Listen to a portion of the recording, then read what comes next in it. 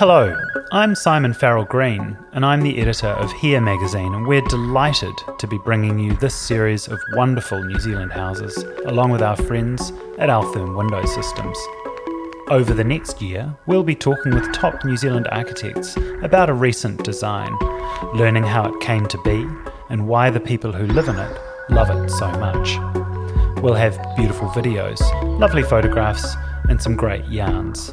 But we're also going to feature a podcast with each project where I get to chat with the architect and hear the story behind the design. It's a chance for us to sit down at length and hear the full story. From the city to the country, from large and luxurious to small and clever, I hope you'll follow along with us as we explore these wonderful New Zealand houses. Houses in central Otago often cleave to a particular vernacular, pitched roofs drawing on historic cottages with lots of stone and timber. But at Terrace, on a rural site in rolling country, architect Gary Todd of Gary Todd Architecture has designed a trio of pavilions around a sheltered courtyard with an elegant floating roof and views of rolling hills in all directions. It's a house designed for his clients' retirement. Active relaxers, though. It's a long way from a typical retirement home. To tell us more, Gary joins us now from sunny Ōtepoti, Dunedin. Welcome, Gary. Hi, Simon. Great to be chatting with you today. Wonderful. So, Gary, the brief for this house, in short, was to build a home for retirement. What did that mean in practice? Because it's not, doesn't look like a classic sort of place to go and moulder away. Well, I think it's an opportunity to have a look at the lifestyle of the people that have a busy educational sort of role in the community. Then they want to take a step back and do a bit of gardening. I think at their time of age at retirement, single story is a great way to go. If you've lived in a house that's had 2 stories, you want to progress to a single storied house. And they had a flattish site to work with, so that was a good starting point. So tell us a little bit about that site. What was there when you first visited, and how did it sort of present itself to you? Right. Well, I'd come from their previous house that they'd asked me to design, which was on a hillside near the lake of Hawea. So where we come down to this rural site, and it was basically a large paddock. The paddock had some established gum trees that were up the western boundary and across the southern boundary, and then sort of to the eastern boundary of this there was a slope. But the good thing about the site was to the north it opened up to the Clutha Valley, so you could see all the way through to the mountains. It did have the state highway in front of it, but the section was big enough, being rural, you could bring yourself sort of 150 metres back from the highway and sort of nestle in amongst the gum trees. And on closer inspection of the gum trees, there was a water race running through it. So there's this little babbling sort of meandering stream there, which was really nice. Yeah. And their daughter owned the land. Have I got that right? So she was already sort of on site? That's right. The daughter had grown up, moved away, found this block of land near Terrace, and they came down to have a look at it, realised that economically perhaps it could be divided into 2 blocks. So the plan became to subdivide it and obviously be close to their daughter and their granddaughter who had health issues. So this was a really sensible move in terms of the family unit being closely linked. Needed to go through a resource consent, but there is allowances for those family situations. Okay. And what did you think, when you first visited and, you took in that view of the Clutha, which is beautiful, what did you think might work on the site? What was sort of some of the early, I guess, reflections on how you might lay it out and approach those views?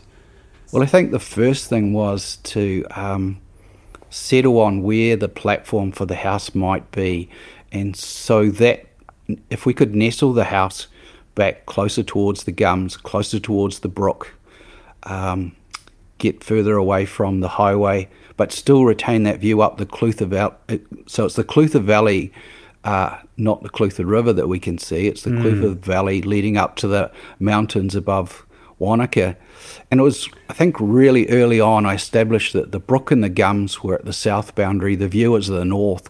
We would have this axial link between the outdoor sheltered space in the gums, the centre of the house, and then the northern vast sort of panoramic view.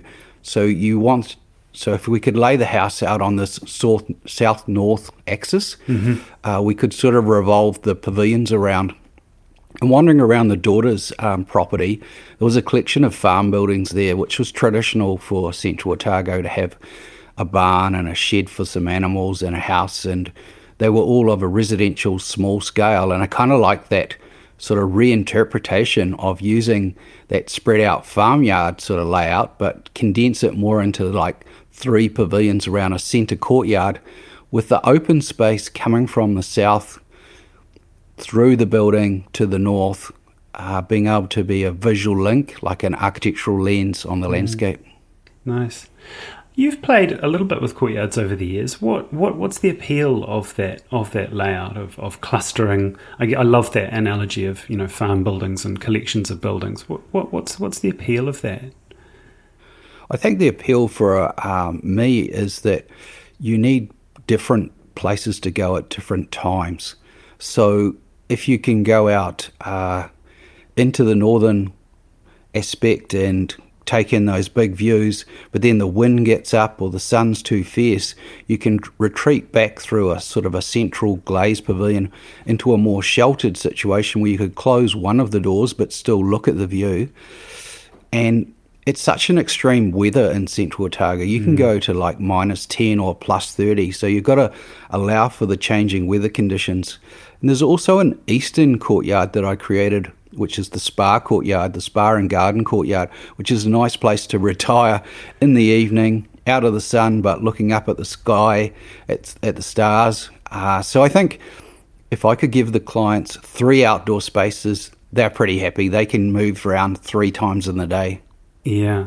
I was going to ask you about that, that you've got a lot of glazing, you've got a lot of glass, you've got some sort of big Altherm sliding doors to the front, and yet you do have that extreme of climate. How do you deal with the cold and the heat when you've got that much glass? Yeah, well, I think in a house it needs to be a bit special in the sense that you do want some enclosure at times. You want private and intimate spaces, but then you also like open and entertaining spaces. So I think if you look at the 3 buildings that we've created, one of them's for storage, in which we're using the garage. So we're not seeing the vehicles. They're all securely locked away. Then you could look at the bedroom wings. They're more intimate. There's the bedrooms, the dressing rooms, the en-suites, the guest room, the bathroom, the toilet. They're the more intimate private spaces, a lot more solid walls. But then the living room can take on a different aspect. That living pavilion, if it's fully glazed to the north as expected, it's gaining the sun, it's gaining the views. But in this case, we fully glazed the south elevation so that it became a see-through permeable space. And if the clients have friends around or the family comes visiting, the illusion of space is really nice. It feels a spacious living room. In fact, it feels like the sloping ceiling is floating like a canopy of trees, which was mimicking the gum trees. So there's some really nice things happen there in terms of private spaces, but then spacious, luxury sort of living spaces, and really important that these were gardeners, so the connection to the landscape was important for them, and the glazed walls from Altherm Joinery provided allowed for that. Yeah, that's a really interesting point. So as a visitor, and I guess sort of during the day, you're in a glassy box, but then I love that you've got sort of much more enclosed spaces to get away to. Yeah. The glazed walls take on 2 different looks. Actually, during the glazed walls that people see when they're driving past, and there's a few people that have stopped and gazed from 150 metres away at this building because it's got green tinted reflective glass, so they see they see the building as recessive, that it's really intriguing. And of course, if the clients were to open the centre slider doors, then they would realise that the building is see-through, but they don't realise that by day. So it's actually really private by day. And then it changes by night, because at night, when you turn the lights on, of course, the glass just have this honey-coloured glows coming from inside the house, and the people are silhouetted. So again, their privacy is protected. You know there's activity and movement there, but you just, at that 150 metres, you can't quite work out who it is, what they're doing, just that somebody's encamped under the trees. So it's kind of got a modernist sort of feel, and I sort of alluded to that in the introduction, which is, the typical sort of, I guess, vernacular of Central is much more sort of cottagey, I guess, or pitched roofy, and this is sort of, more mono pitch. How did you get that through in terms of planning, and where was the thinking coming from with that? Well, the thinking came from the trees themselves, first of all, because you got your tree trunks and your branches are really open, and then you've got your canopy of leaves across the foliage across the top. So essentially, I set up some steel portal frames, which were like our trunks. Then we put our version of a canopy in the form of a plywood ceiling, but floated it out about 2.4 metres each side. So it was well past the glass line, past the points of support. And it was just a reinterpretation of the lean-to, but in a sense that traditionally our buildings were quite solid with small windows to try and keep the heat in, whereas this is a contemporary modern design in the sense that we want to gain that sun in, we want that passive solar heating coming from the north into the building. And yet in the summer, when it's 60 degrees sun, 60 degrees from horizontal, the big 2.4 eaves is a cooling effect, and it doesn't let as much sun in the summer. So you've got to know your passive solar design quite well. And we've got the advantage of having the big concrete slab, which is like it's basically the modern equivalent of a night store, somewhere to store the heat, soak it up on the polished concrete floor. And then at the end of the day, when you're shutting everything up, we've got our high-performance double glazing and our thermally broken aluminium joinery. So that's really helping us retain the heat. Nice. What about materials? You again, it's crisper. It's crisper than sometimes Central gets, which I really like. You've even got sort of strand board and touches like that. What were you trying to do there? Well, I think the material of the outside was such that we wanted each pavilion to have a little bit of an identity for a starter. Mm-hmm. So we, on the living room pavilion, which is mostly glass, we did put the schist stone in on the gable ends, but we stopped it about half a metre short of the ceiling so that we still had glass four sides, so the canopy ceiling still floated. Mm-hmm. On the garage storage shed, we did that in the corrugated steel in the dark colour, so it was recessive in the landscape. But again, a fairly strong nod to the old rural farm buildings with their lean-to sheds all clad in corrugated steel. And then, of course, the other building, which is like the sleeping bathing pavilion, it's clad in the cedar timber, and it's that choice that we decided to bring inside. So we've got some dark stained timber in the joinery of the kitchen. Yes. Then for a little bit of fun, we've used the strand board on some of the walls and dark stained it in the living room and down the hallways. The colour of the blonded plywood went really well with the canopy of the green trees, the gum tree leaves and the tree trunks. So there's that. And the floor being polished concrete had some black dye put into it, and same with the concrete outside, which is all at one level too. There's nothing to trip on, so we did a nice little detail with the Altherm sill and the drainage channel, so there's just flush indoor-outdoor flow. So I think those material choices of having timber brought from the outside in but reinterpreted in different playful manners is quite an interesting feature to give that house that bit of personality. And warmth and softness as well. You know, it's sort of, you're quite, you know, it gives you a sense of enclosure when you've got that sort of warm, dark timber around you, doesn't it? Absolutely. I don't mind using dark timbers because, again, they're recessive in the landscape from outside, but also that they defer to the landscape. So you're using your country colours range, basically, of various shades of brown to make it feel homely, make it feel cosy, especially in the little living snug where the clients go to listen to music or watch a wee bit of video or something like that. So you do have that sense of having a more intimate space within a bigger, more entertaining space. So that's worked really well for them. They love it. That's fabulous. What are some of the other sustainable touches that you've got? I know that there were some quite important parts of this house do that. I think some of the sustainability comes from your choice of enduring materials. So stone and steel are going to be around for a long time. The timber is renewable. The power for the house is using some PV panels sitting up on the hill. So that's really good. And the fact that it's got opening doors on each side of the living pavilion, so it has natural cross ventilation for summer.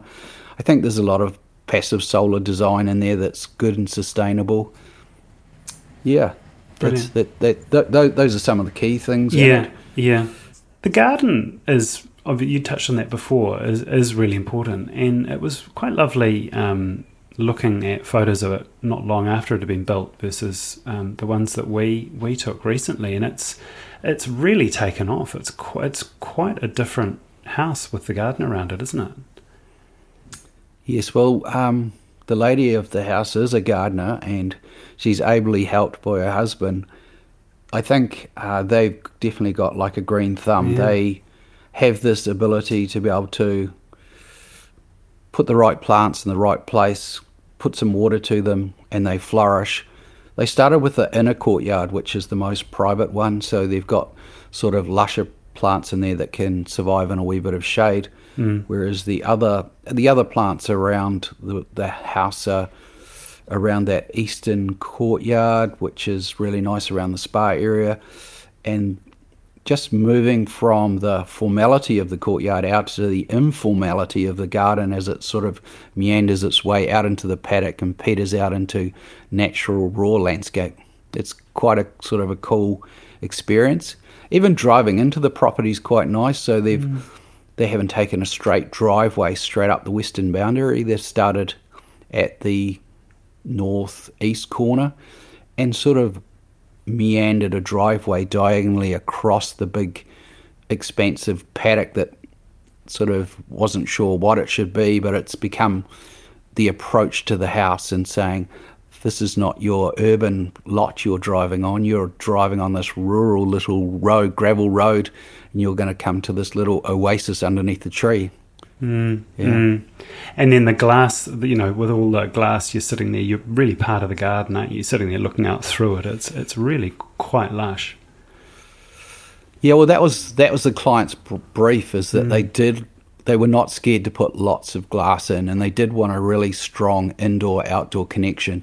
And they are outdoor people. They like having a glass of wine in the courtyard or sitting out on the front terrace and enjoying what the cows might be doing on the paddock across the road. Or so the indoor-outdoor connection was made possible by the full-height glazed walls and the fact that you can, because you've got your walls south and north in a room, you have more than one perspective. So you can look in two different directions. You can see who might be busy in the front courtyard or in the central sheltered courtyard at the same time. So from a kitchen vantage point, great for the chef, or for the man who's listening to his music, he can sort of see there's a visitor coming up the driveway and thinking he might be able to nip into the courtyard and catch up with the grandchildren as well, because before they wreck some furniture or something. And it doesn't feel like a fishbowl because it's anchored by the solid walls at the east and the west end. So you're not in a complete fishbowl at all. Yeah. You've just got this permeable space which can allow you to connect with two outdoor spaces at once Yeah. instead of just one view. Like you say, it's a lens, isn't it? It does have a focus. It's not just a fishbowl. It's a good way to put it. Yeah, I mean, I love going around there and having a glass of wine in the courtyard with the owners and being able to look through the sliding doors of the living room and connect with that rural view through to the Wanaka Mountains. And at the same time, depending where you're sitting in that courtyard, you can glance back and you can see the gum trees slowly moving at the south and hear the babble of the brook behind you. So it's a pretty pleasant courtyard, and to drink rosé over Christmas was great with them. What were you most nervous about with this house? What was the thing that you really kind of worried about?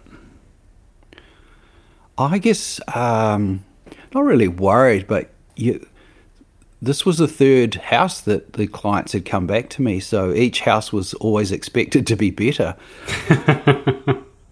So there's a little bit of pressure on, I guess, to get this one as good as we could, given that it's also a retirement house, so it's not the first time round with a young family, so they're in a different situation.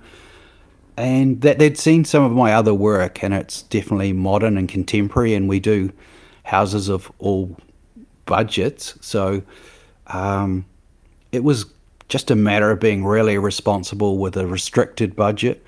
We've done houses for definitely less, and we've done houses for significantly greater, but it was about delivering something that fitted their lifestyle. So I think it was really important that when we finished the house, they just loved it to bits, and they wanted to invite me back to spend time with them and share progress on the garden or some artwork that they might have put into the living spaces. So yeah, there was some expectation that I just put on myself to deliver the best house we could for very good friends. That's lovely. What are you most proud about it? Lots of different things. Probably the way that it's been greeted by the public is really, I'm probably the proudest. So essentially, you do a house that fits the brief. Then the public come along and start stopping at the driveway and driving up the meandering driveway to ask the clients about this amazing house. And they're going like, just couldn't help myself but admire your house. And then, of course, my clients being such good, friendly people, show them around the garden and let them have a peek inside, and the people go on their way. And this happens every month, and it's quite amazing, and then they're part of a gardening group, and I think it's been every 6 months the gardening group wants to come back and see the progress on the garden, which is fantastic. So you have sort of 50 to 70 avid gardeners from Central Otago all coming back to have a look how this rural paddock's been transformed by the house and the garden. And that's got to be a testament to how well it's turned out. So I'm proud of the fact that other people are embracing the architecture that my clients have committed to and the garden that they've put with it to give them their lifestyle that they absolutely enjoy. That's fabulous, Gary. Well done. Thank you for joining us. No problem. That was Gary Todd of Gary Todd Architecture talking about a house he designed at Terrace in Central Otago. Thanks, Gary. Thanks very much, Simon. Thanks for joining here in Altherm as we explore these great New Zealand houses and chat with the architects who brought them to life.